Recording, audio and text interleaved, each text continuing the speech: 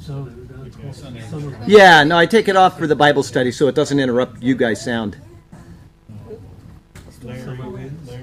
There we are. Hi. How y'all doing there? Okay, Psalm 119, verse 121. okay, that's Ayin. Ayin? I have done what is righteous and just. Do not leave me to my oppressors. Ensure your servant's well-being. Let not the arrogant oppress me. My eyes fail, looking for your salvation, looking for your righteous promise. Deal with your servant according to your love. Teach me your decrees. I am your servant. Give me discernment that I may understand your statutes. It is time for you to act, O Lord. Your law is being broken, because I love your commands, more than gold, more than pure gold. And because I consider all your precepts right, I hate every wrong path. All right. Heavenly Father, how wonderful it is to be in your presence once again. And we thank you for this class. We thank you for this precious word you've given us. And we just, of course, have many people that have needs that are out there, physical needs and some financial needs that have been raised up. And just people that attend online and the people that are here. We pray for each and every one of them. And we ask that you will be with them, help them through their troubles, and help us to be willing to assist if needed. And either way, when the good times come or when the bad times come, just give us enough praise enough strength to praise you and to thank you for the things you have given to us. And Lord, it is so good, it is so wonderful to share in your word with these other people here today and those that are online. We thank you for that, and we thank you that we still have the freedom to do this in this nation, and we would pray that that would continue and it would not be something that we would lose in the days ahead. But all things are directed by you, and you know the end from the beginning, and so whatever happens, we'll just commit ourselves to you and trust in you through it, whatever it is. And once again, we thank you for this word, and we love you and praise you in Jesus' name. Amen. Okay, give me the answer there, Tom. Working on it, Charlie. You haven't heard anything. No. Okay, you did go. Nope. Oh. Well, Working on you disobeyed the doctor's orders there. it. I have a couple of reasons. Okay. All right. Well, and Steve, he's in the same boat right now. I just heard from him. He got back okay, and He sent me a message. all right. Yeah, he told me. We got both of you guys in prayer. So, Oh, I'm sorry. What's the situation with him? remember he's got that thing testing his heart, same as him. Remember he pulled off his shirt, and well, you were all tuckered out by then, so you might not have even remembered. I do remember something about it. He's got some arrhythmia. Yeah, so he had something put under his skin to monitor his heart. Okay, I thought that was something that had been there for a while. No, they had given him something like what he had, but he sweat so much, I guess, that they just kept falling off, so they actually cut him They open. should have used the staples. Like Yeah, they did in staples. the Yeah, just staple it on. It just stays on. Works every time. Okay, let me read you something. Unfortunately, I cut it in half when I opened it today, but this is from some wonderful people that attend online, and she's always so gracious with her words. She writes about once a month, and his name is Merlin, and her name is Marlene, so we'll call them M&M because they're so sweet. She said, my husband and I have been born-again believers for many years, lots of Bible study service, yet your studies and sermons are just such ones that, well, I shouldn't be giving you the compliments about me. Let me go on. Thank you for all that you do and provide your website. The participation, this is why I wanted to read you, the participation at the Bible study really endears these sisters and brothers to our hearts. So you guys participating is something that she really is thankful Probably for. also means online. Yeah, There's you a lot of chat. activity Oh, online. that's right. Oh, online too. Okay, well, I didn't even think of that. So the people that are online that are chatting, maybe she means that too. So blessings to you all, and then she just signed her name again. So unfortunately, I cut it in half when I took my knife to open it, so that's why it was hard for me to read. But anyway, just so you know, you're loved, and I get letters like this quite a bit where people are always saying, send regards to the congregation. I got one from Sergio on Sunday, which I failed to tell you about. It's the last thing he said before I hung up Sunday morning is, tell the congregation hi, and well, I'm telling you 5 days late, but there you go. Okay, we're in Romans 1:24.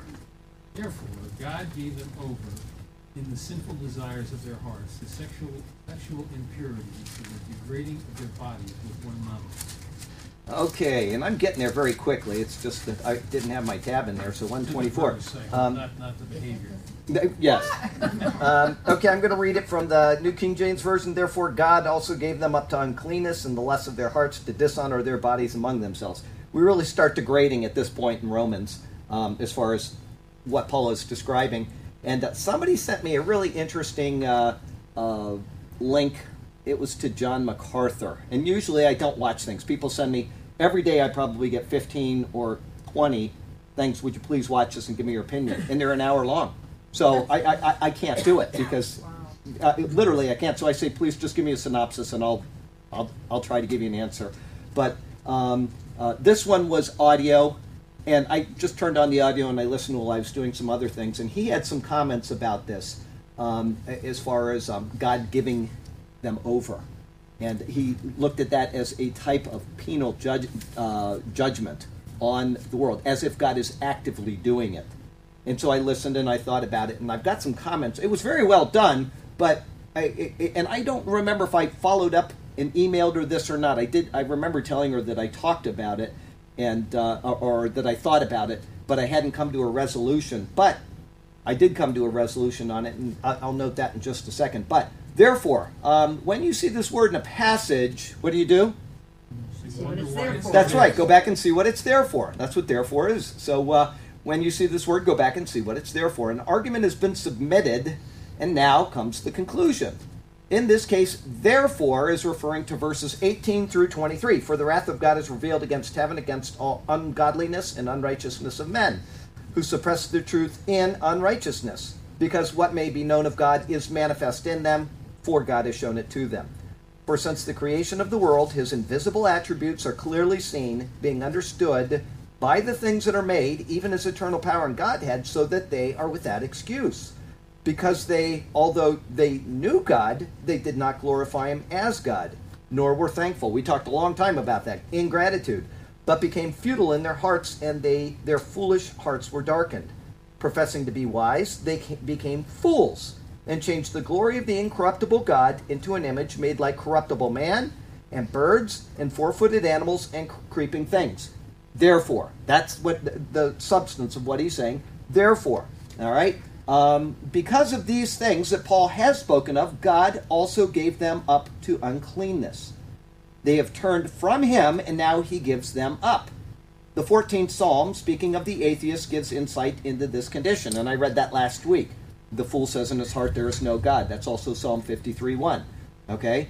Now, here's what I added in to my notes that are online. Ephesians 4:19 shows that this is, remember, MacArthur said this is God, it's judgment of God, them giving them up. But if you go to Ephesians 4:19, you can see that not everything is the way that it appears in one place. He says, who being past feeling have given themselves over to lewdness, to work all uncleanness with greediness. Let me go back and just start with 17. This I say therefore and testify in the Lord, that you should no longer walk as the rest of the Gentiles walk in the futility of their mind. This ought to be familiar to you if you're following the daily Bible devotionals, because we just did this a day ago.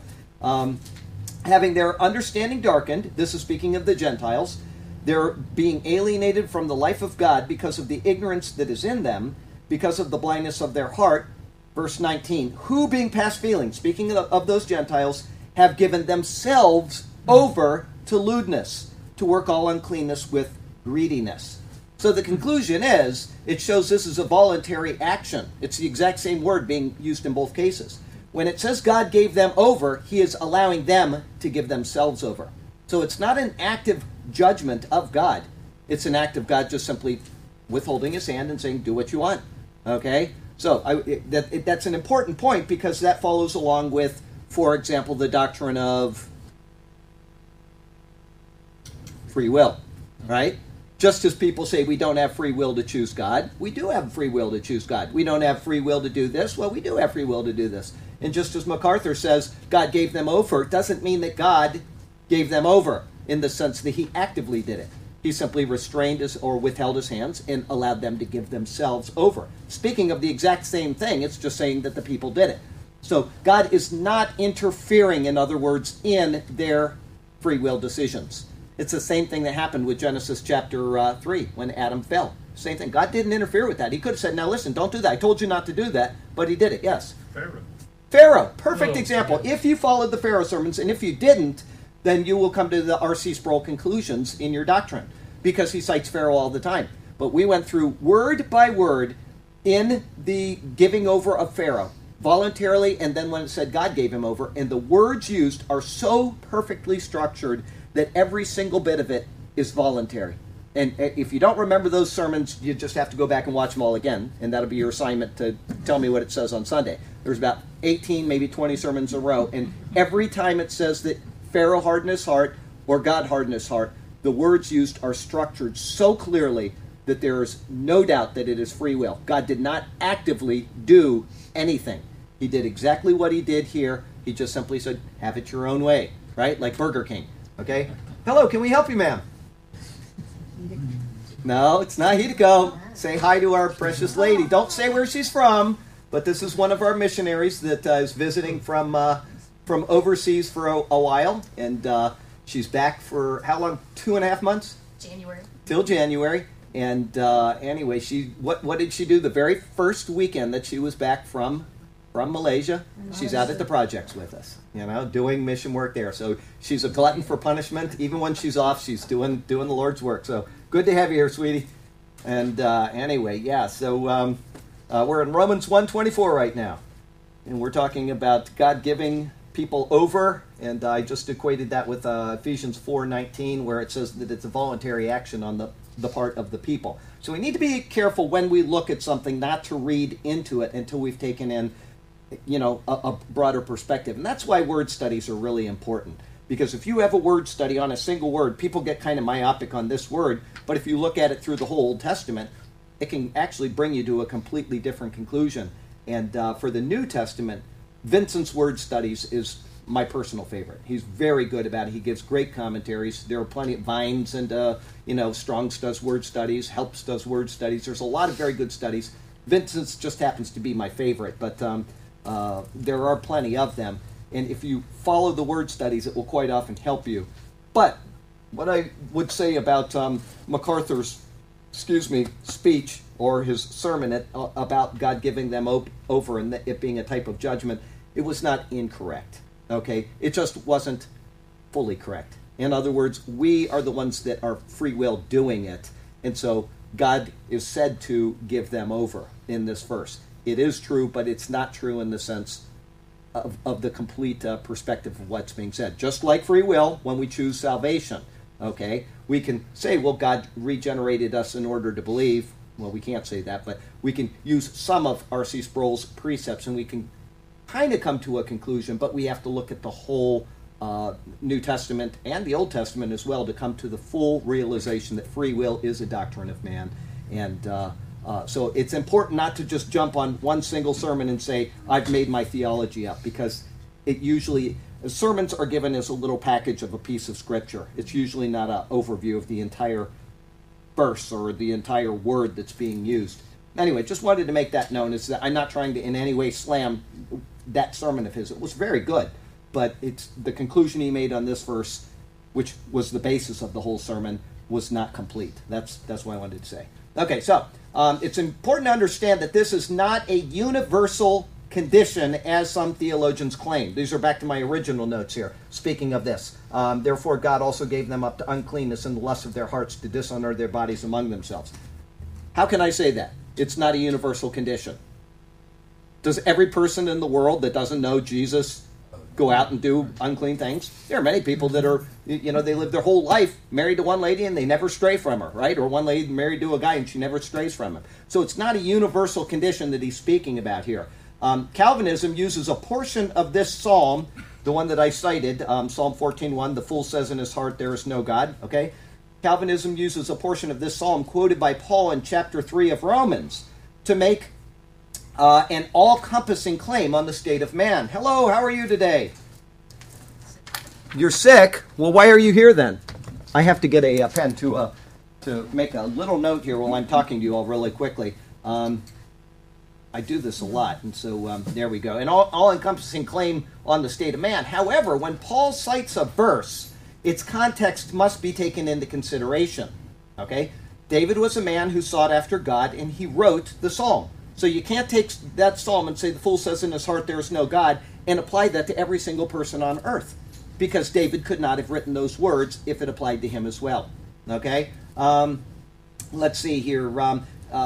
Therefore, it would be a pretext. A pretext means a lie. They say a verse taken out of context is a pretext. Take a verse out of context, it's a lie. All right? Where was I? It would be a pretext to claim a universal application to none who does good, instead of applying it to those who deny the existence of God, which is what that particular psalm was speaking of. This, therefore, is speaking of those who turn from God, as Paul describes, moving from one level of depravity to another as their foolish hearts are darkened. And as I said, not everybody on earth does all of the depraved things that Paul speaks about. Not everybody inevitably turns into a homosexual, which is what he's going to say is coming, okay? So it is not appropriate to say that this is universal. It is what the general trend of mankind goes from and to, is what Paul is speaking of. When you do this, this logically follows, and in the sense of a society, it may take hundreds of years. You look at America, and we started out at this point, and we've slowly devolved. But all of a sudden, it's almost become, like a turning on a light switch. I mean, we've come to a point now where suddenly it's completely acceptable. That doesn't mean that everybody is going to turn into a homo, all right? But it has become acceptable within the society, all right? So, let's see here. Where was I? This therefore is speaking of those who turn from God, as Paul describes, moving from one level of depravity to another as their foolish hearts are darkened. As they progress into a more and more depraved state, God gives them up to uncleanness and the lusts of their hearts to dishonor their bodies among themselves. That's what he says in that verse. In their rejection of God, they become mere sensual beings without rational thought. Okay. If that is not completely evident in the world today, then maybe we should go to another book of the Bible. You know what I'm saying? The people have gone completely into the sensual realm, and there is no longer any rational thought at all. It's like we saw the 4-year-old that decided that he wanted to be a girl in California, and the parents say, okay, we're going to do this. Right? That happened just in the past couple of weeks. It's on the Prophecy Update. Is that people are no longer even thinking rationally. They completely throw reason to the wind. They do anything to deny the existence of God, to deny that there is a moral standard, that what they're doing is inappropriate. And what has happened? Not only the parents want it, but the society is doing nothing about it. When, as I said in the Prophecy Update, those people ought to be put in jail. They ought to be charged with child abuse. The child should be taken from that home and never allowed to be around them again, ever. They are incompetent as parents. And yet society has now devolved to the point where that judge may not be a homosexual, but he is making decisions that are in line with this agenda. And that's what Paul is speaking about. So this isn't universal in the sense that everybody acts in this way, but it is almost universal in society. There are very few people that are not actually willingly jumping into this in the society anymore. You watch TV, and it's become acceptable to not turn the TV off when you see somebody that's doing something that wouldn't have even been mentioned a couple years ago. All right, so this is a logical progression that Paul is writing about, but not universally applied in the individual. And that's what I want to keep stressing on this. Remember, though, some of those who appear most intelligent are those who are professing to be wise, as Paul says, and yet they fall into this same category. Their supposed wisdom is directed by the lusts of their hearts.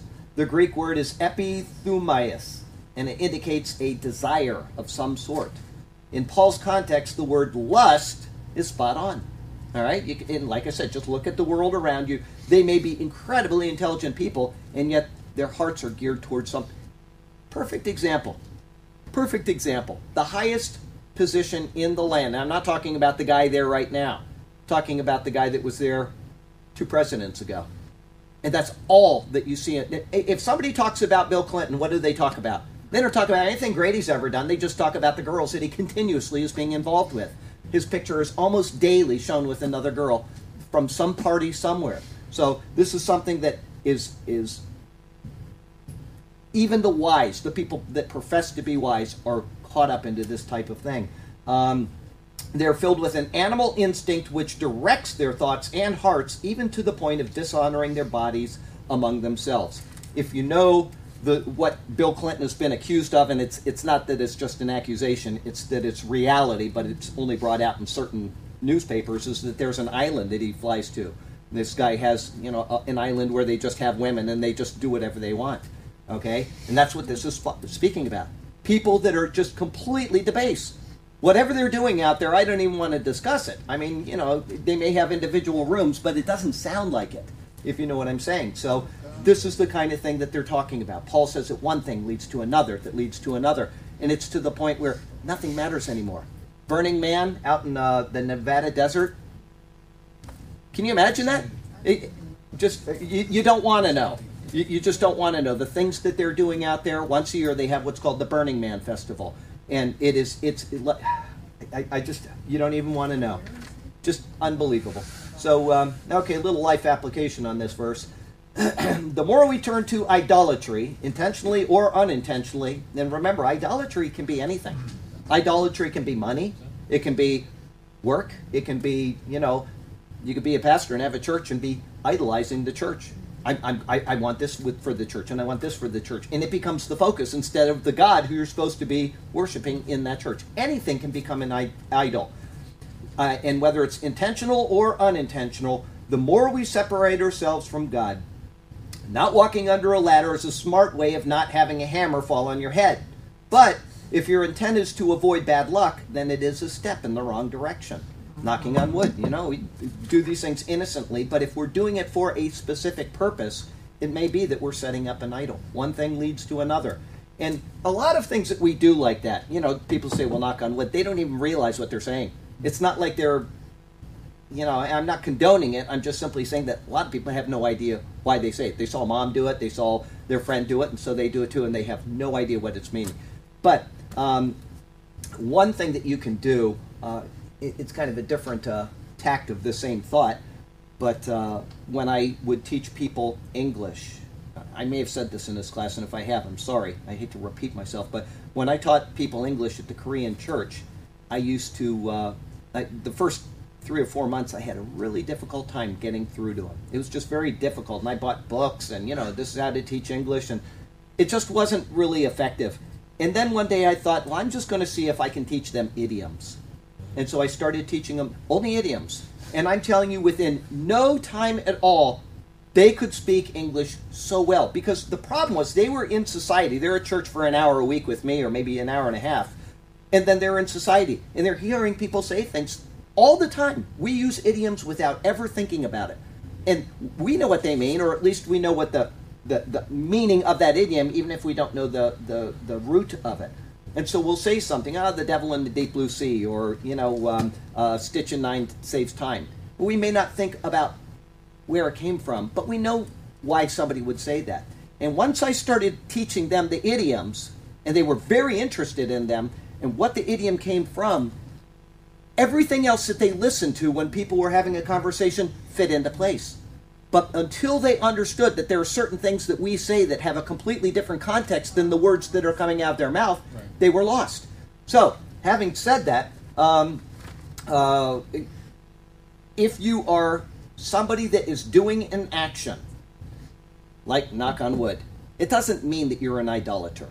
Okay? That's what I'm trying to say, is that some people will take that too far and they'll say, well, you shouldn't say that because they don't even know why they're saying it. But if they understand the root of a particular thing, then it may have a different context to them. All right? So be careful in judging. Be careful in finding fault in somebody that says something that really is not in any way harmful. Here's a perfect example. This is one of my pet peeves, too. Christmas trees.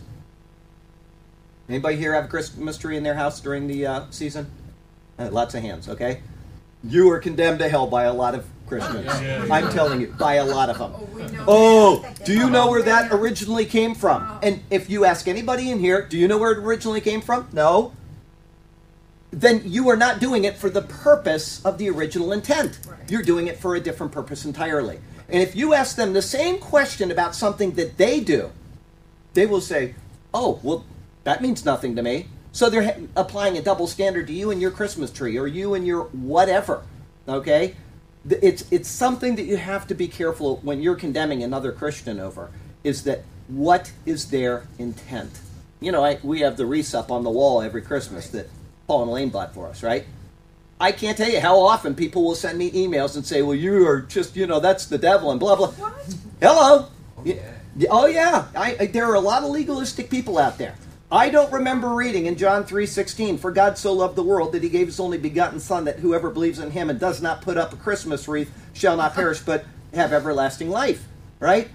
The Christmas wreath means something entirely different to this congregation than it does to the person that developed it for whatever a Christmas wreath means. And I have no idea what the original meaning of it is. Okay, but Some this... people even say when you say bless you, when you sneeze. Sure. That's another one. Yeah, people will say, God bless you, all right? They'll say, well, that's everything. You can take this, you can take our language, and you can take every single thing that we have done, and you can parse it so much that you can't say anything anymore. And I'm not going to get into that ever with people again. Like I said a few weeks ago, people will email you, and they'll say, well, you shouldn't say this, and you shouldn't say that. And there's a point where you have to say, I have to say something. I have to do something, and if I'm doing it and my conscience is clear, as Paul says very clearly in this word, then just do it. All right? Like a tenth of your spices. A tenth of your It's spices. like, just I'm so legalistic. Oh, yes, It's like, exactly. oh, It is legalism built on legalism, built on legalism. And yet the same thing applies to them, and they don't acknowledge it when, the word, oh, I was so fortunate. Where did that come from? Fortune, the god of fortune, right? We use it all the time. Really? I didn't know that. Well, there you go. So you can finally parse yourself out of saying anything at all, and you might as well just go into a monastery. There's no point in that type of thing. But seeing as how we're talking about idioms, very quickly, I'm going to give you just one. Where does the term "the whole 9 yards" come from? I know. I know because I told you, so don't say it. Does anybody else here know where the whole 9 yards comes from? It's just a great one. It has nothing to do with football. Nothing. It's because in World War II, the fighter pilots had 27 feet of ammunition put into their guns. And when they did a strafing run, they'd give the Japs the whole 9 yards. So there you go. Okay? Now you know. Okay? I love idioms. Man, I tell you, I could just... Sergio and I will send each other idioms all day long sometimes. We'll get on a roll. Sacrilegious, though, because the number 9 now. No, yeah. But yeah, if you want to have fun and if you want to learn the basis of a lot of things you say, just type in most common idioms or roots of idioms, and then get a friend, and throughout the day, just email each other idioms and try to outguess each other. What do they know this one? And Sergio and I will get into that once in a while, and it's just a fun thing to do. Anyway, and it helps him because, believe it or not, when I told him about idioms, he was like, oh, and he couldn't believe it. Yeah. He was learning, I never knew what that meant, and so I had no idea what people were talking about. And so I told him, learn one idiom every day. I don't know if he still does it or not, but it will help you in your English. And this is a guy that speaks perfect English. And yet the context is completely lost on the words because the substance behind the words. Some of them can embarrass you because oh, yes. the rule of thumb. Oh, yeah, sure. There are a lot of embarrassing idioms out there that we just say. So there you go. Okay, 125. Go ahead. 25. Okay, they exchanged the truth of God for a lie and worshipped and served created things rather than the Creator, who is forever praised. Amen. Amen. All right. This thought shows the continued progression of the idolatrous heart as it continues down the spiral of depravity. I use this as an example just because it's something everybody sees every day. Is when you flush a toilet, it starts slowly and it goes faster as it goes down. If you look at any whirlpool, that's the way it's going to be. The outside you can swim out of, but by the time you get towards the center, you can't anymore, right? And then you just go right down. This is what Paul is doing. He's showing us the spiral of depravity. And in America right now, we are in a spiral of depravity. And if we don't pull out of that spiral of depravity, we're going to be joined with the rest of the world in it. That's the only option that we have at this point. And as I said, I'm not in the sense, I'm very political in myself, but I'm not political in the sense that I think that you have to do what I believe or I'm not going to like you. I've got friends that are on every spectrum of the world in politics. But if you are a person that cares about particularly the issue of abortion, then you have a moral choice to make right now. Because that is at the forefront of the spiral of depravity. It is at the I read something, I'm not going to tell you what it is, but I read something today on LifeSite News. It was posted yesterday, and I reread it again today. And it literally brought me to tears about this issue. Something that if you read it, I don't think any person in here would not break down in tears. That horrible, which is just something that happens all the time. So I just want you to know this is an issue that is that important as far as making the right decision on voting day this year. It doesn't mean that we're not going to continue down that path, but we know what's going to happen if we go with the left. We know. Okay, so that's my little plug for voting again today, and I'll continue to make it until it's done. God has given these people up because of their rejection of Him.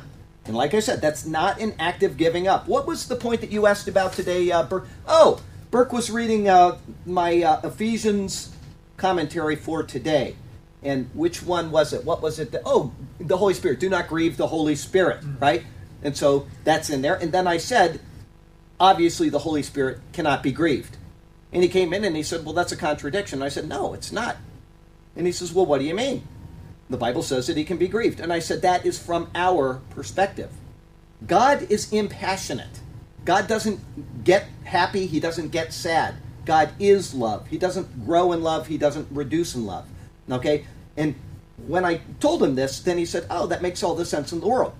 The Bible is written for our perspective. It's not written from God's perspective. God doesn't need the Bible. He gave us the Bible for our benefit. And the perfect example of this is the statement, the sun also rises. You've all heard that from a book of Ecclesiastes. It's also written by, what's his name? Steinbeck. Steinbeck. Anyway, the sun also rises. Guess what? The sun doesn't rise. Okay? The earth goes around the sun. Okay? The sun from our perspective rises. And so when you think of God and you think of His word for us, He is writing it for our benefit. So the Holy Spirit does not grieve in the sense that we would think of.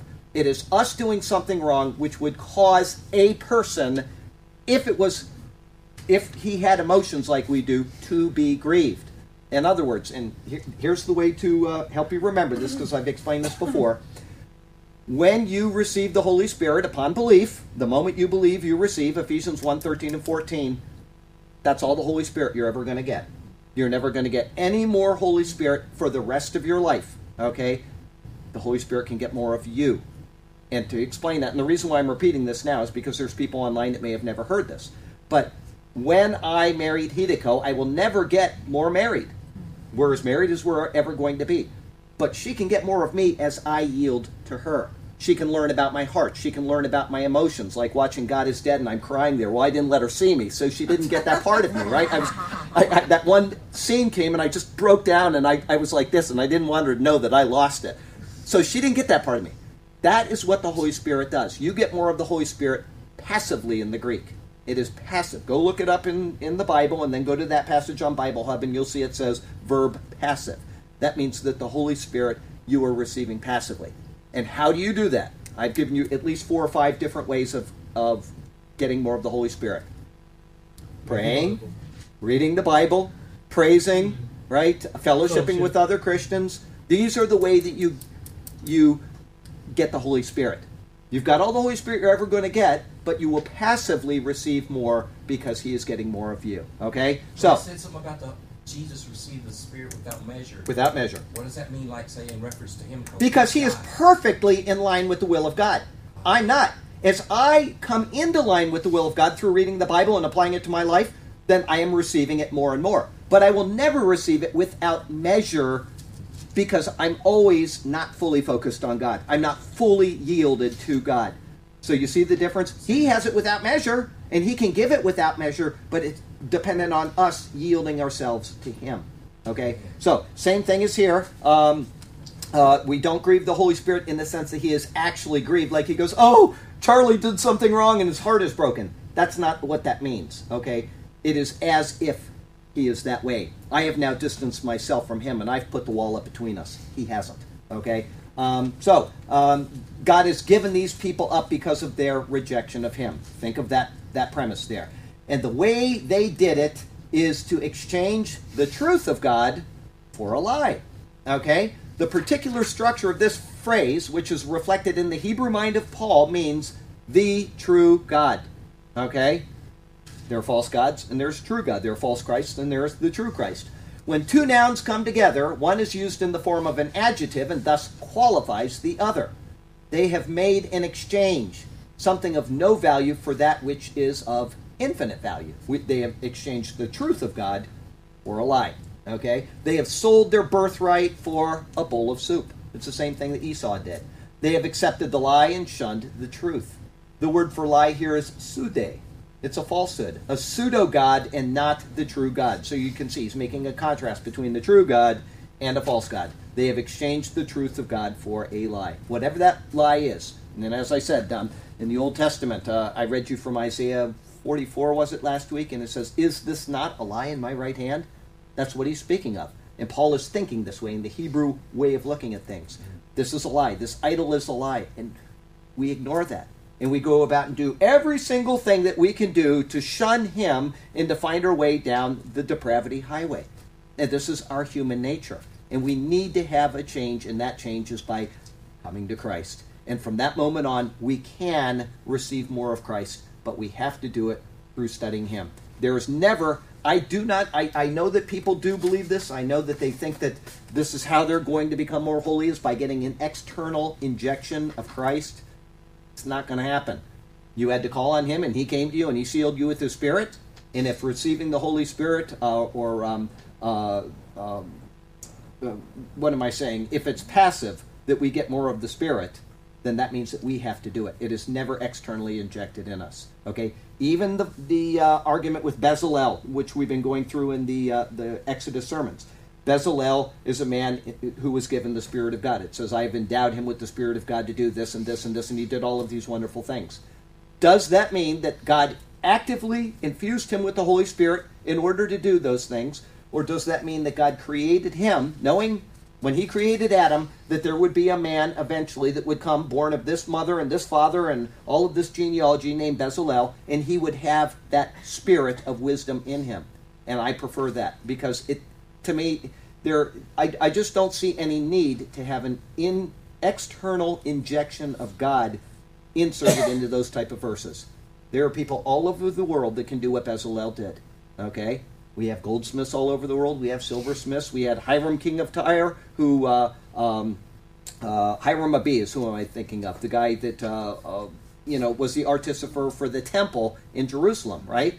And he was sent down by Hiram, king of Tyre, to Solomon to do the work. Never says the same thing about him that it did about Bezalel, and yet he had the same gifts. He's the one that made the two pillars out. I think it was the plain of Zaradatha or something. These things were massive. They were a handbreadth thick, and they were 20-some feet tall, whatever.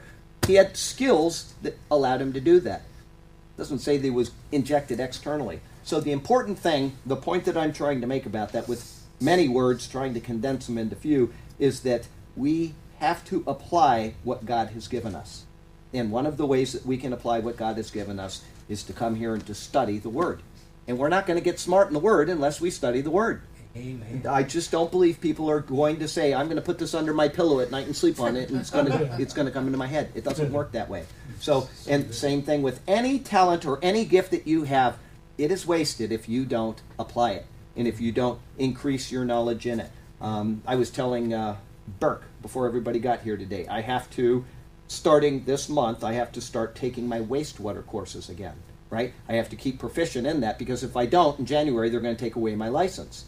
And I dread doing that. But at the same time, what is it? I'm not going to find it too quickly, so I'm not going to look for it. But in Ecclesiastes, Solomon says, set your hand to do one thing and set your hand to do another, because who knows if the Lord will bless this or if he'll bless this. We don't know what the status of the superior word is going to be 2 days from now, right? We have no idea. And if I have to someday go back into wastewater, at least I won't give up something that is worth literally many, many years of study, okay? And the way I do that is by continuing to study in it. Same thing with the Bible. If you aren't studying the Word, then you're getting farther away from the Word. So, let's see. Charlie? Yes? Is sin nature and human nature the same thing? At this time, I would say yes, 100%, because we have sin in us, and it's an infection. There's nothing that we can do to get away from it. Now, we can I shouldn't say that in the absolute sense, but you know that by coming, let me ask you this way. Did you have a sin nature different? I'm talking about external display of it. Different today than you did 20 years ago? Yes. Yes, at 100%. And I think most of us could say the same thing. Why do you're the same person, right? You have all the same urges that you did before. Right. Why do you not exercise those urges now that you used to then? Well, I'm going to attribute it to the Lord. That's Okay, you're going to what- attribute to the Lord. Now, let me ask you something. If you had called on Jesus and never gone to church, do you think that you would be as attribute? You see what I'm Probably saying? not. Probably not. As a matter of fact, you'd probably be back doing whatever you were doing. Okay? Very good Doesn't, possibility. yeah, doesn't mean that you've... But it is a constant effort for us to continue to not use the sin nature. That's why Paul says, be strong in the Lord. That be strong in the Lord. That's exactly right. That's our Is because if we're not, we're either going forward or we're going back. And so, yes, the sin nature is something that is in us. And it's not going to not be in us. But I don't want to say that it's not something that we can't overcome. We just can't overcome it fully because it's a part of who we are until we're glorified. And then, what is, I think we're going to do this in Romans. So I may be getting ahead of myself, but it doesn't matter because it's something that you can remember for later. There are a couple of P's that you can remember about sin. When you are justified, when you call on Jesus and you are saved, you are justified. And at that time, the penalty for sin is taken away. Thank you. All right? And then, Set free. yet you're set free from the penalty of sin. That is a done deal. Okay? Then you also will have the Freedom from the freedom from the power of sin. How does that happen? That's what you're talking about right here. As you study, as you think on the Lord, be strong in the Lord, as you're doing those things, you are freed from the power of sin. And if I don't check myself every single day, 1,000 times a day, the power of sin will have greater hold on me. So I know every person in here that cares is throughout the day saying, gee, I wish I hadn't done that. I'm not going to do that again. You're got that struggle. That's what you were talking about. And then finally, there's one more that's going to happen when the Lord comes for us. We're taken from the presence of sin. Okay? That is called glorification. Glory. This is justification. This is sanctification. This is glorification. And so those are the three P's that we're dealing with. But we still have the presence of sin with us. And so we're struggling with it. That's why Paul Okay. says, having not yet arrived. Having not yet arrived. Thank you. So- You see, that's what I like about Dale. Is he remembers I'm a verses. skeptic and I'm a cynic, so it helps me to drive me back to this. It does. But when you remember verses, you know, that's always helpful. But that's exactly. Thank you. Thank you for that verse. My original question, Charlie, was, Yes. are they the same? That's my The human question. nature, I would say yes, because until we're glorified, we're going to stay in this human nature. That's 1 Corinthians 15, where it says, the first man Adam, the second man Christ, and we will be like him. Okay, let's go there really quickly. But I would say yes, human nature is the same, because we know non-Christians that are better at being free from the power of sin than most Christians. Yeah. I know lots of them. I know lots of people that are very good, moral, upright people, but they're not freed from the penalty of sin. They have less power of sin over their lives, but they have a complete penalty against them still. But, so I would say yes, the two are the same, but we can work on that one. The sanctification. Okay, 1 Corinthians 15. I'm not going to read the whole thing. We'll start down in verse 50 something. No, we'll start at verse 45. And so it is written, the first man, Adam, became a living being. The last Adam, a life-giving spirit. That's saying Adam, who was created, and Adam, Jesus. Okay? That's the contrast. However, the spiritual is not first, but the natural. So we are in the natural. Okay? The first man was of the earth, made of dust. Us. We're still in the human nature. Okay? The second man is the Lord from heaven. That is what we aspire to, is the Lord Jesus. He has saved us from the penalty of sin. We're being sanctified. Someday we will be like him, and that'll be explained in just a second. As was the man of dust, so also those who are made of dust, us, and as is the heavenly man, so also those who are heavenly. We are not heavenly yet, except positionally. That's Ephesians 2, 4 through 7. We are seated in the heavenly realms right now with Christ. We're not actually there. It's a positional seating. Verse 49, and as we have borne the image of the man of the dust, right now we do, okay, we shall also bear the image of the heavenly man. We don't yet. So the human nature and the sin nature are still tied together, and that's why we're struggling with the sanctification. Foolish one, what you sow is not made alive unless it dies. I'm going to go down a little bit. little more. Verse 42. So also is the resurrection of the dead. The body is sown in corruption, us. It is raised in incorruption, what we will be. All right. It is sown in dishonor. It is raised in glory. It is sown in weakness. Everybody here admit to being weak? Even now? Okay. There you go. It is raised in power. It is sown in natural body. It is raised a spiritual body. There's a natural body and there's a spiritual body. And so it is written, the first man became a living being. The last Adam became a life-giving spirit. Okay? We've been given the life. Positionally, we're seated in heaven, but actually we're still here. Okay? But our life is forever from the moment we call on Christ. And he's talking about our spiritual regeneration. He's not talking about the earthly body. Our spiritual regeneration is done. You are sealed with the Holy Spirit. It is a guarantee, and it is done. All right? However, the spiritual is not first, but the natural, and afterward the spiritual. The first man was of the earth, made of the dust. The second man is the Lord from heaven. As was the man of the dust, meaning Adam, us, so also are those who are made of dust. And as is the heavenly man, so also are those who are heavenly.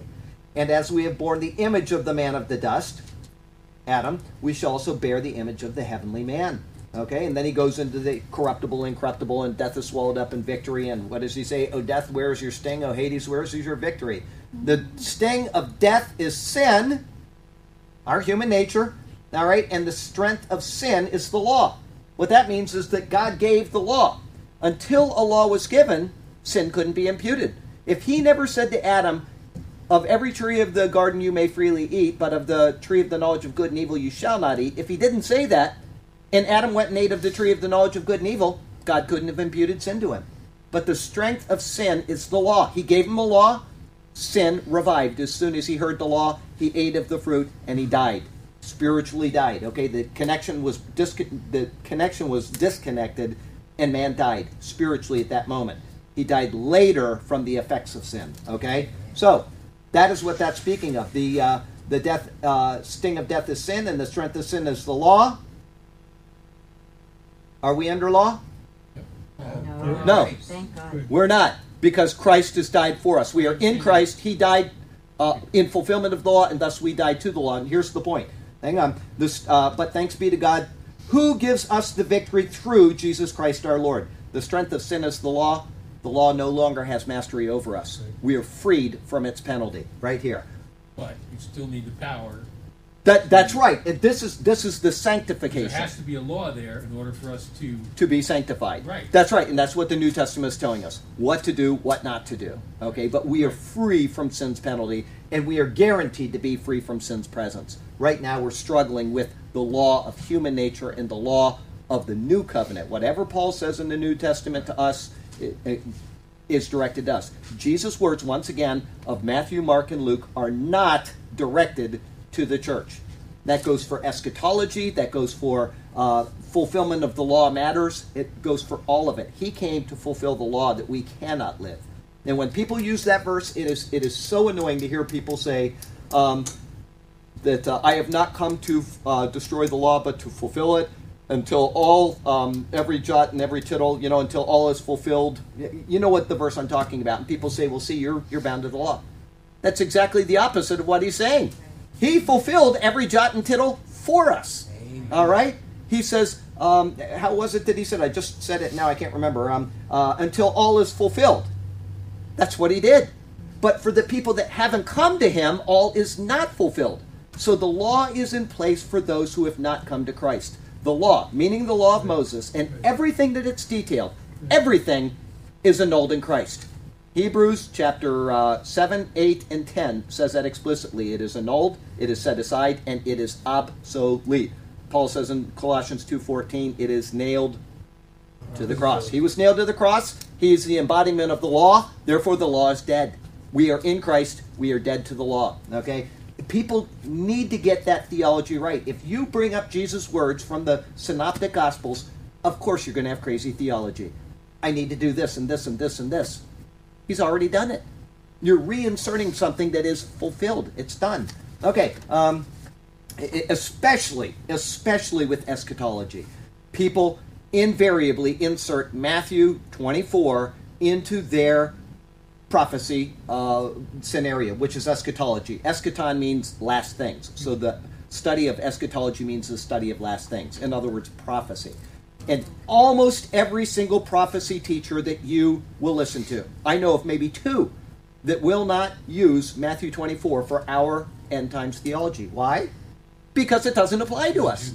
And when he said that no man knows the day and the hour, it has nothing to do with the rapture. Nothing. Those are words that were spoken to Israel under the law. And what does that mean? It means that he is speaking to Israel at the end of days as they are still in the law, Daniel 9:24 through 27. They have 7 more years of that law to get it right. And that is who he's speaking to. He's not speaking to us. So when people email me, and I probably get 10 emails a day asking about Matthew 24, I say, that doesn't apply. The parable of the 5 virgins, the 5 wise and the 5 foolish, nothing to do with the church. Nothing. If you remember who he is speaking to and under what dispensation he is speaking, you will have proper theology. And all of a sudden, all of it makes sense. But when you're watching prophecy video after prophecy video, and people keep saying, well, Matthew 24 this, and Mark 14 that, I think it is, and Luke 23 or 22, of course you're going to be confused because the two don't match up. He's not speaking to us, okay? But the same thing is with the law as with eschatology. It's all one thing. Either the law is obsolete or it's not. If it is, then put it away. Okay, let's see here. In doing so, going back, they're not worshiping the true God. In doing so, they have now worshipped and served the creature, rather than the Creator. This is any form of bondage in sin. Any form of bondage in sin. Perhaps it is addiction to alcohol, drugs. Perhaps it's something seemingly as innocuous as vegetarianism. Now, I have no problem with somebody being a vegetarian. I was a vegetarian for 5 or 6 years, okay? I saw something on TV. I didn't like what I saw. It grossed me out, the way they process meat in America, and I said, I'm never eating meat again. And I didn't have nothing to do with a religious thing, but it can become a religious pursuit. And in most vegetarians, it is. Okay, especially the vegans and the hardcore, they can really be off on almost an idolatrous tangent with that. But, just so you know, I do eat meat now. I gave up on caring what it is because, you got to eat. And I got to Israel and they served lamb and I said, oh, I was done. And so now that's all I eat. I just eat meat. I don't eat anything else. So, it's sorry, animals. The way they treat you when you die is very sad, but you sure are nummy. Let's see here. Okay, so vegetarianism. What was supposed to bring freedom, think of vegetarianism. What's supposed to bring freedom, what does it do? It enslaves you. You suddenly become in bondage. And all of a sudden you're scared to eat anything because you're afraid that maybe an animal licked that. Now I'm eating animal saliva or something. It doesn't matter what it is, what addiction it is, you become enslaved by the addiction. When at first you thought it was setting you free. Okay? Let's see here. Vegetarian is mentioned simply because it is contrary to God's law. Now there is this one group of Messianics, and a lot of people follow along with them. I think they're called, there's a term, it begins with E. I want to say Essene. Anyway, there's a guy that everybody listens to in prophecy circles. I think it's Danoon is his name. And these guys don't eat meat. And they say that the original intent was that man was not to eat meat, that was a condensation of God in Genesis chapter 9, where it says, right here, before this, they didn't eat meat. Okay? Here's what it says. It says in Genesis chapter 9, if I can ever get there, 18:1, too far, 20. Okay? It says, where was that? Okay, it says they got up by reckoning every moving thing that lives. This is Exodus 9. I'm going to go back to 2. And the fear of you and the dread of you shall be on every beast of the earth, on every bird of the air, on all that move on the earth, and on all the fish of the sea. They are given into your hand. Every moving thing that lives shall be food for you.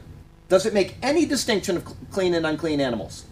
No. At that point, it says every moving thing that lives shall be food for you. I have given you all things, even as the green herbs. So it's implied that they did not eat meat before that point. Okay? And so they say the original intent was that man was not to eat meat, and therefore we are not to eat meat. Does anybody see the problem with that? What was the verse that I read you right before that? And the fear of you and the dread of you shall be on every beast of the earth. What does that imply? That it wasn't before. So there's a completely different economy in the world now. Not only are the animals now afraid of you, but you're also now allowed to eat the animals. So everything is different. It has nothing to do with what God originally mandated and what he's now condescending for man to do. Has nothing to do with it. Because originally the animals weren't afraid of man. The animals probably didn't propagate in the same way, and because they didn't, there were fewer of them, whatever, and now they're going to take over the world if we don't eat them, so get eating your animals. That cow may eat you, right? Okay, so the point is that that is a bad theology. And guess what? If it was wrong for man to eat meat, okay, even though God gave it as a condescension to us, if it's wrong, then what does that mean about Jesus? Because he ate the Passover lamb, right? He did. The thing about clean and unclean is another. Don't let people get you into that. We'll go through that sometime. We won't have time to do it today. But they will go to the Genesis account in Genesis 7 where it says that he sacrificed or he brought clean animals onto the ark and unclean. And they say, well, see, there's a distinction always between clean and unclean, and we shouldn't eat pigs because of that. Nothing to do with it. Nothing. That, once again, that's a very long study. I'm not going to get into it. But any time that you get away from what the Bible allows and start going into what you think it doesn't allow, you are getting into legalism. You can eat any type of animal on this planet. Do you want? Yes. I agree about all the animals. Yes. However, I think you are, like you say, a vegan. Animals in any respect is they were put on this earth to look pretty. Right. No, I get that. But I think there's a lot of vegetarians that the reason they're not eating is if there's animals that are raising in grass and living the way animals do it, Right. being tormented and tortured. And that's where I had the problem. I agree. That's where I had the problem was the way that people treat the animals. They're just more particular in where they're getting their meat. They Oh, wanna that's make right. And a lot of this animal grazed, that's and right. some There are attacked. different stages of that. I know some that are in this stage. I know some that are in this stage. I know, Right. and so what I'm trying to say is, it becomes whatever it is. It can become bondage. I wasn't in bondage because I didn't want to eat an animal because of the way that it was treated. But I could have then said, well, I'm not going to eat eggs now, and I'm not going to eat milk now. And all of a sudden, what I thought was liberating becomes bondage, and that's what Paul is speaking of. So if you have a particular thing, I'm not going to eat anything except free-range chickens, no problem with that at all. But if you say you shouldn't eat anything but free-range chickens, then you are now putting other people into and it shows that you're in a bondage. You see what I'm saying? Well, Whatever. You're not saying that to other people. That's right. You're I just personally- imposing the standard on yourself. Right. Right. And I don't watch sports. Right? Right. Is there anything wrong with watching sports? No. Okay, but I'm going to tell you why I brought that up. Is because there was a person that was under one of my professors at college, and he came to the Lord. Actually, he was a friend of one of my professors. He came to the Lord. And before he came to the Lord, that was his whole life was sports. His entire life was geared towards sports. And then when he met the Lord, he realized this is an idol of mine. And he gave it up. And one day, my professor and another one of the people said, let's go to the Atlanta Braves game or something, right? And that guy freaked out. And he said, what are you doing? And he said, we're going to a sports game.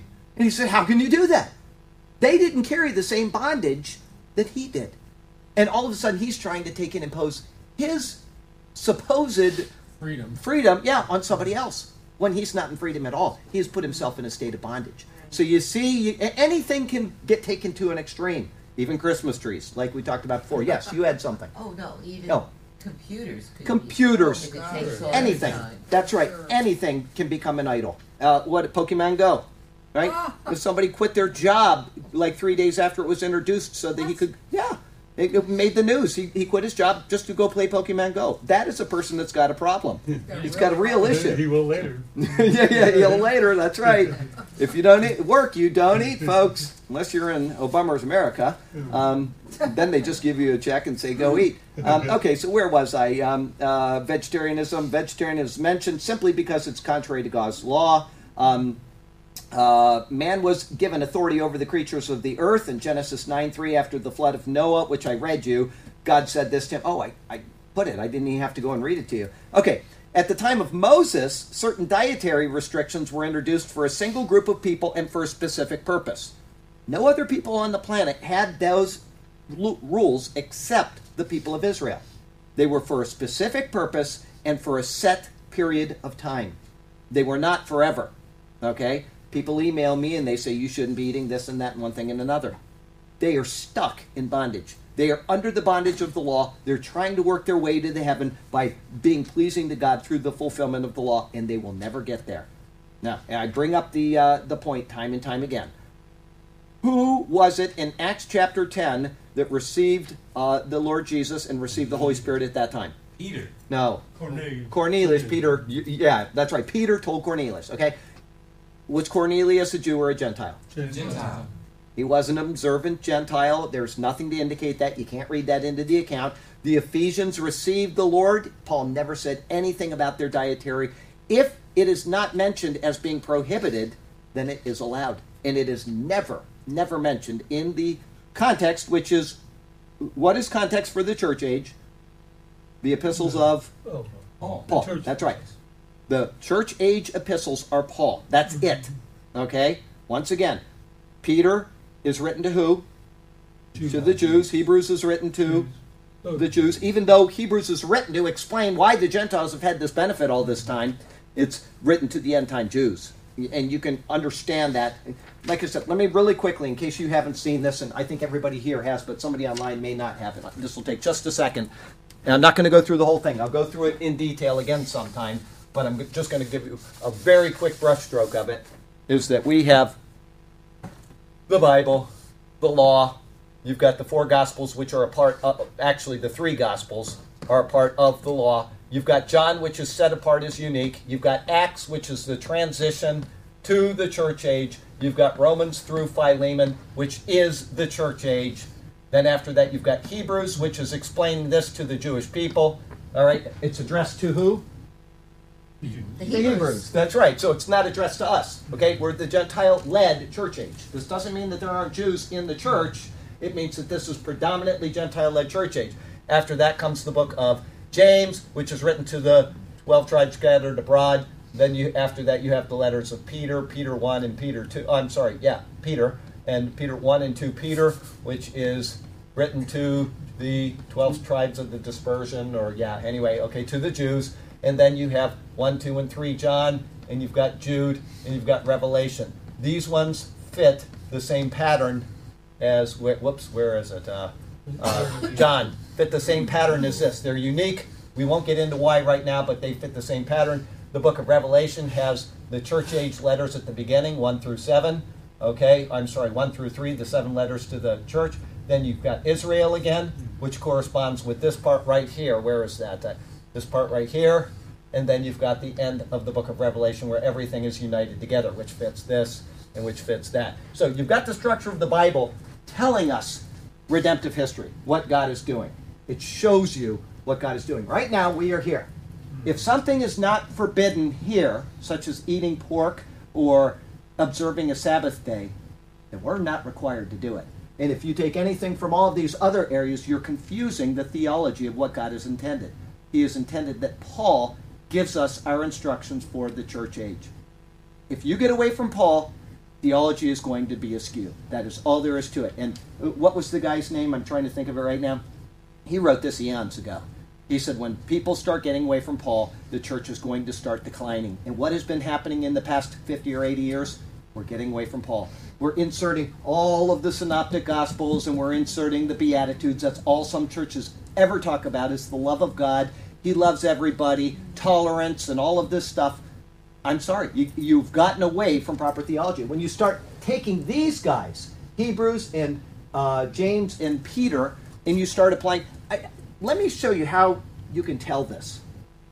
I'm not going to get into it in detail, as I said, but let me show you how you can tell this.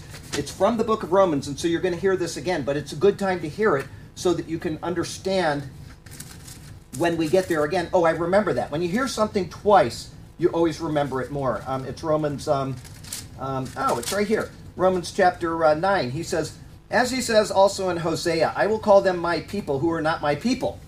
All right? And her beloved who was not beloved. And it shall come to pass in the place where it was said to them, you are not my people, they shall be called the sons of the living God. Who is he speaking of? Gentiles. That's right. He's speaking about the Jews being taken out of favor and the Gentile church is now you are my people. Well, guess who else uses those exact same verses, the exact same verses, in his writings? Who is it? It's a prophet, a minor prophet. Well, yes, they come from Amos or Hosea. Hang on. They come from Hosea 1:10. All right? Who uses those same words, though? Who uses that same set of verses, quoting them? You mean a modern teacher? No, I'm talking about somebody else in the New Testament. James, Peter, or in Hebrews. It is. It's Peter. And he says, I'm going to find it here in just a second. Anyway, he cites it, and he says, you were once not a people, and now you are the people of God. He cites the same thing. Well, how can he be saying that if he's speaking to the Jews? It's because this, Peter, is written to the end times Jews. And they are now the people of God. Because why? The church has been taken out. And so if you look at that, and that's why chiasms are so important, that in the book of Hosea, that in the book of Hosea, I've got it and I've showed it all to you before, forms a chiasm. And that chiasm shows you what God is going to do in the future. It first shows that the Gentiles would be grafted in, and they will now be God's people, and the Jews are out, and then that the Jews would be regrafted in, Romans 9 through 11, and that the Gentiles would be out. Why are they out? Because they're out. We're gone, right? That is what's happening there. Anyway, I can't find it right offhand, but he uses those same verses, and he uses the same premise. Now, no, that's not it. I thought I saw it there. Anyway, it's Peter, and it's right in there. And I could spend all the rest of the day. Oh, I'm looking in Romans anyway. So let me go back to Peter really quickly and see if I can find it for you. If I can't, just trust me on it, and we'll Hang on. You are now. All right. Well, I'm not going to find it anyway. Is it 1 Peter 2?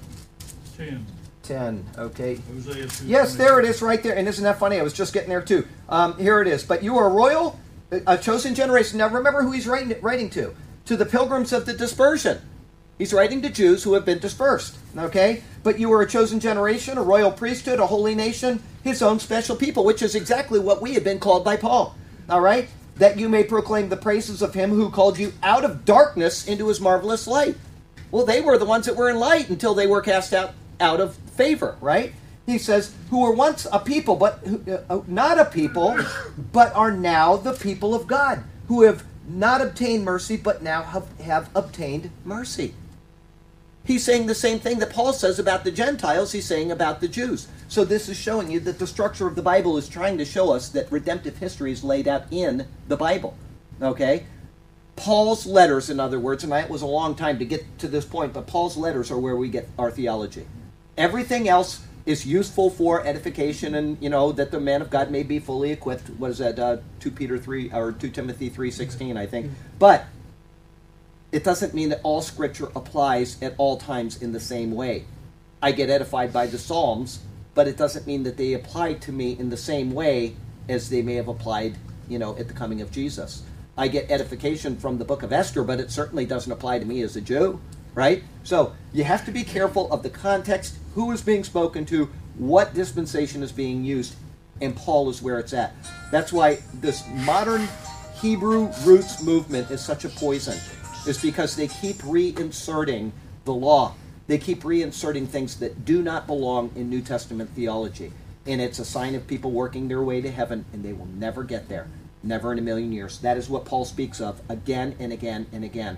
But they reject Paul because Paul doesn't make any sense to them. Because they've got this thing stuck in their head that I have to do this and I have to do this. My teacher tells me that. Don't listen to the guy. He's riding you down the wrong path. Okay? Anyway, let's go back to where we were. We're in Romans 1. Where was I? I've got... dietary restrictions. However, when incorrect thinking about who God is steps into the equation, going back to vegetarianism, animals are elevated above humans. They're not just elevated to, I'm going to take care of them as I take care of myself, but they are elevated above humans. Where can we find an example of that right now? What? India. Well, India is one of them. That's a perfect example. That's a societal, but it's becoming that way in America too. Where is one example of this in American society? With animals? With animals being elevated above humans. What? Elephants. Well, I'm thinking more specifically of ripping the baby out of a womb of a mother and saying that it's okay, but you can't eat a turtle egg. Or if you destroy an eagle egg, then you will go to jail, right? They have elevated the animal above the human being. That's true. What is inside of a human mother is not a human. But if you destroy a turtle egg out at Turtle Beach, you will go to jail for destroying a turtle. Okay, I want you to know that. So that is just a perfect example for us. But yes, India as a society is completely down that path. But I even say that invariably when questioned about whether human abortion is acceptable, PETA members, if you ask a PETA member, if they say you're PETA and you say, well, how do you feel about abortion? I'll say, it's perfectly fine. Almost invariably, a person that belongs to PETA will say, that's okay. All right? They'll answer in the affirmative. And yet they will, my example, they will guard a nest of turtles with their life. They'll go out there and they literally will spend their lives guarding nests of turtles on Turtle Beach. And if I go down there and I want to have turtle soup, I'm going to get in trouble. Right? Remember when we were young, we used to be able to watch the turtles go out. They break open their eggs and you'd watch them go down to the shore. And, you know, now if you stand around those things and you do any distraction at all, they're going to take you away. Right? They have placed the creature above God. They have placed it above human life. It's just crazy. Anyway, so let's see here. In their attempt to throw off God's rule, they will have their agenda introduced into government legislation and thus bring others under their idolatrous practices. Now, everybody has to follow suit with what they believe, and it may be a very minor. And don't get me wrong, protecting the turtles is a great thing, but there's a point where it becomes unreasonable. I don't know if you remember, when was it? When Clinton was president, and Hillary was given a headset, I think from an Indian, and it had a Native American eagle feather in it. And that lady got arrested. They handed her in because she gave him a headdress with an American eagle feather in it. Which they do molt. Yeah, they do molt, and there's no proof. Yeah, but anyway, you're not allowed to have them. You're not allowed to possess them or anything. So this is the type of thing that happens in a society when we start getting away from what's reasonable and what's normal. Let's see here. This is where Europe and America are both heading because of the far left agenda. It's a two-headed monster, a throwing off of God's rule, and then replacing it with a humanistic attempt to subordinate man to the creation. All right, out in California, they have enough water in California to take care of all of California without any problem at all. But that water is tied up because of guppies and because of a certain type of fish that's just a different, it lives in a different river, so they give it a different name than the same fish in another river. And they said, we got to protect this fish. And so that water cannot be used for human use because they've set it aside. It's crazy. It's crazy thinking. It's fine to protect the water, don't get me wrong, but it is not fine to be crazy. And they're crazy. Okay, anyway. Let's see here. But sin is sin, and it will find its form in whatever means is comfortable for the individual. Some will bow to gods of wood and stone. Some will bow to the opposite sex in reverence. And some will bow to their own sex in ungodly lust. Others will find their God in heroin or in the pursuit of gold. The creature is now served rather than the Creator, who is blessed forever. Amen. What Paul means by introducing this phrase is that when all of the created things have perished, God will still remain holy, unstained, and perfect. He is blessed forever. Thus, our temporary idolatry will be seen in the true light, which it always was. He is the fountain of all existence, all life, and all goodness. And therefore, instead of shunning Him, we should all proclaim to Him, Amen. The truth of God endures, and we give you our worship. So be it, and Amen.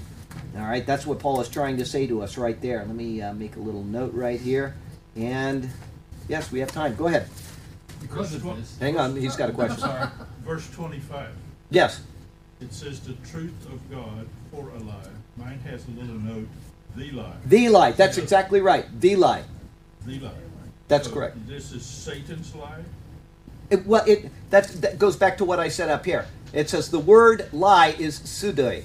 It is a falsehood, a pseudo-God and not the true God. So what you're doing is you're taking and you're making a substitute. The lie for the God. You're making an exchange. All right? He wanted worship. That's right. Well, and yeah, Satan wants worship, but Satan is the father of lies. Yeah. Right? That's the reason I asked, was this referring to Well, Satan? I wouldn't say it's referring to Satan specifically, Okay. but it's the lie, which he's the father of lies. So it's the result of what Satan has introduced. Yeah, Didn't he do that with Eve when he said, "Nay, hath God said"? I only know it in the King James, but that's all right. what does it go with? I'll forgive you. Nay, hath God said that? He was trying to get God had given them something, and he tried to twist it around. Twist it. He And so didn't. that was a lie. Well, it was. Let me read it to you, and that's a good verse to go to for that. The lie. Hang on. We'll go back here, and he said, Where is it? It's chapter 3, and then he said, and the woman said to the serpent, "We may eat the fruit of the trees of the garden, but of the fruit of the tree of..." Oh, here it is. "Has God indeed said, 'You shall not eat of every tree of the garden'?"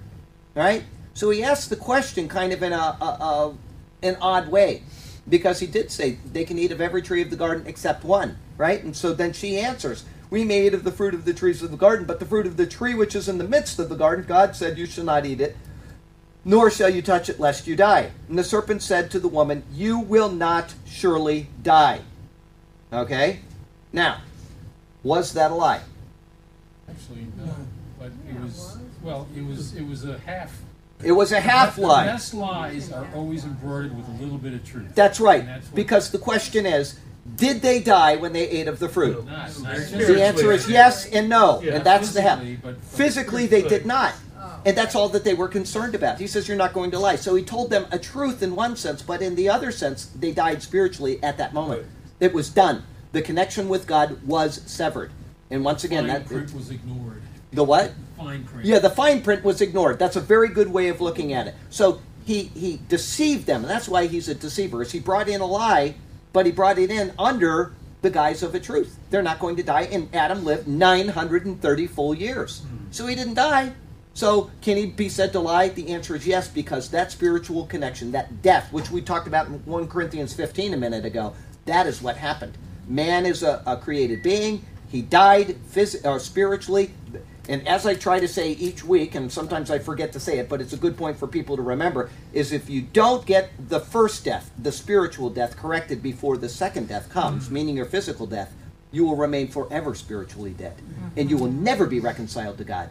And that is what we have to worry about, is the spiritual life which is in us. There is no life until we come to Christ. And so you've got to get that spiritual death corrected. And that's what he doesn't want, because he knows you're going to die physically sooner or later. What he doesn't want is for you to be regenerated spiritually, and that's calling on Christ. That's believing in the promise of God, which is the Messiah. Okay? And so there's truth and there's lies in there, but there was much more lie because he knew the inevitable end of what would happen with man. He's a liar and the father of it. So anyway, go ahead. 126. 26. Because of this, God gave them over to shameful lusts. Even their women exchanged natural relations for unnatural ones. Okay, this was something that MacArthur talked about, and he made a point, which I'll try to remember. I'm not going to bring it up right now, but he said, "For this reason God gave them up to vile passions, even their women." And he said, he mentions the women first. Yeah. Okay, I will bring it up now, and I'm going to try to remember what he said, because I don't want to misquote the guy. But he said, why would he say the women first instead of the men?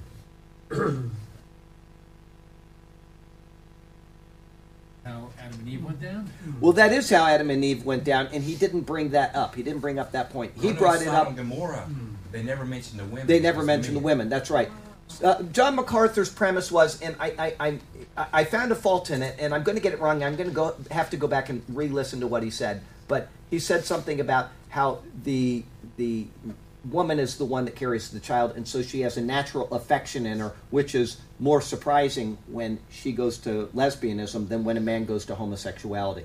And so that's why he said it's more prominent or more pronounced than the woman. And I disagree with that, and I'll try to remember why I disagree with it in just a minute when I'm explaining this to you. But it's something that I'm not sure that I entirely agree with the way he said it. But I'm more in favor with what Jim brought up, is that the woman was deceived first. Okay, and Paul brings up the woman later in a couple other contexts in the Bible. It's also why, and I bring it up a lot and people don't want to hear it, but it's also why women are not to be teachers and preachers of men. Okay, very specifically. Why? Because they base their theology on what? Emotions. And when you insert emotion into theology, and this is something that I say and people get really bent out of shape over this, when you insert emotion into theology, you immediately err. And I'm not talking about being emotional about theology. That's completely different. I am emotional about theology, and you've seen me cry sometimes when I'm talking, especially at a Easter Day sermon or a Resurrection Day sermon, when I start talking about the cross and I start breaking down and crying. I am emotional about theology. I'm not emotional because of theology, or my theology is not based on my emotions. And there's a difference. When you base your theology on emotions, you will immediately depart from the Word. And what does that mean? When you say, somebody comes to you with a hard question about heaven or hell or of, a son or a daughter or this or that, the natural inclination is to insert your emotions in there and to cave on your theology in order to comfort them. And you can't do that. You cannot do that. You have to be firm in your theology before somebody comes with a hard question. And that's why in last Sunday's sermon I brought up the point in there that it was the golden calf, the testing of the sons of Levi, but I brought up the point there that you have to be prepared in advance in case one of your grandchildren comes up to you, and I use grandchildren in this church because most of us are older here, but when one of your grandchildren comes up to you and says, I'm gay, how are you going to respond to that? Because if you let your emotion direct your theology, you are pretty soon going to be sitting in a Congregationalist church up in Massachusetts and saying, it's okay. Okay, you can't do that. And that is exactly why Paul says that women are not to teach or have authority over a man, is because it's based on emotions. It's not a slam against women. It's not anything that says we all have a certain ability. We are all geared in a certain way. It is obvious that women are geared in a different way than men. There's a logical order to the way that the universe is structured. And when we violate that, bad things start to happen. And the Bible gives us the way of avoiding that. Okay? Yes, you had something? That of course, is just speculation. Is it women, or is that... it's a good point, don't get me wrong. Yeah. It's just that Oh, no. I'm remembering the point right now. Okay. I thought about it, and while he was saying it, I thought about it, and I don't remember what it was, but I didn't agree with his premise. Okay, so I will think of it, hopefully, while we're going through this, and we got another 5 minutes. So anyway, here we go. Paul uses the term that God gave them up for a second time. And this is the second instance where sexual sin is involved. When we reject God, a spiral of depravity results, which leads inevitably to a state of sexual perversion, from one form to another, each building upon resentment for God and what he has ordained. Why would we resent it? Because he says, this isn't healthy for you to do this, or this, or this. And we say, but I want to do it. This makes me feel good. I have authority when I do this thing. This and this. We insert all of these emotions from ourselves into what we're doing, and we get angry at God because I'm enjoying this. Right? Do you see that? Okay, so Paul shows us that this inevitably leads to lesbianism. And as we will see tomorrow, homosexuality. Paul calls this particular sin vile passions, because the women exchanged the natural use for what is against nature. In the Greek of this verse, Paul uses the term thelei, or women, or literally females. In Matthew 19:4 and 5, Jesus says the following, have you not read that he made them at the beginning, who made them at the beginning, made them male and female? And said, for this reason a man shall leave his father and his mother and be joined to his wife, and the two shall become one flesh. In this verse he uses the term theli for female and switches to gineki for wife. A gineka means wife. I would call Hideko my gineko. All right? She is a woman in right standing with the natural order in her union to the man. However, Paul doesn't use this concept when speaking of the lesbian union in Romans 1:26. They are females exercising vile passions with females and are therefore working against the natural order. See what I'm saying? He made them male and female. He uses that word that Paul is using. And then when they get married, they become a gineke, a wife, a spouse, all right? Okay? Paul doesn't use that. They're not married. They're doing something that they remain females, okay? He speaks of the woman before speaking of the men. This is to highlight the immensity of the breakdown in what is right. Okay, this is what I think this is also what MacArthur said, but there's more to it than that. Women are the bearer of the child in the womb, and the homekeepers as children are raised. Therefore, the degenerate attitude is noted first. Paul's words then ask us to realize that what he is speaking of is perversion. Okay? Now, people don't want to hear that in today's world. And if you say that out on the street, somebody's going to come and attack you. They say, I'm not a pervert. They are. According to the Bible, they are. It de-emphasizes what is intellectually correct, what is spiritually noble, and what is emotionally pure. It emphasizes what is mentally twisted, spiritually ungodly, and emotionally obsessive and damaged. Paul will use this similar wording in the next verse when speaking of such conduct between males. Little life application. Read 1 Corinthians 16, verse 18. Be willing to stand on moral purity and reject what is sexually immoral. If you are struggling with this in your life, ask the Lord to strengthen you. 1 Corinthians 16, 18, and we'll be done. 1 Corinthians 16, verse 18. For they refused my spirit and yours, therefore... Oh, I don't know why I picked that verse. 1 Corinthians... I must have meant something like 1 Corinthians 16... Well, what you could do is... I don't know. I have no point idea. to the power that was in the middle of that list you just erased there. The Yeah. Sanctification. Sanctification, that's right. The power to... The power to be sanctified. That's right. I don't know why I said 1 Corinthians 16. Maybe I meant 1 Corinthians... I don't know.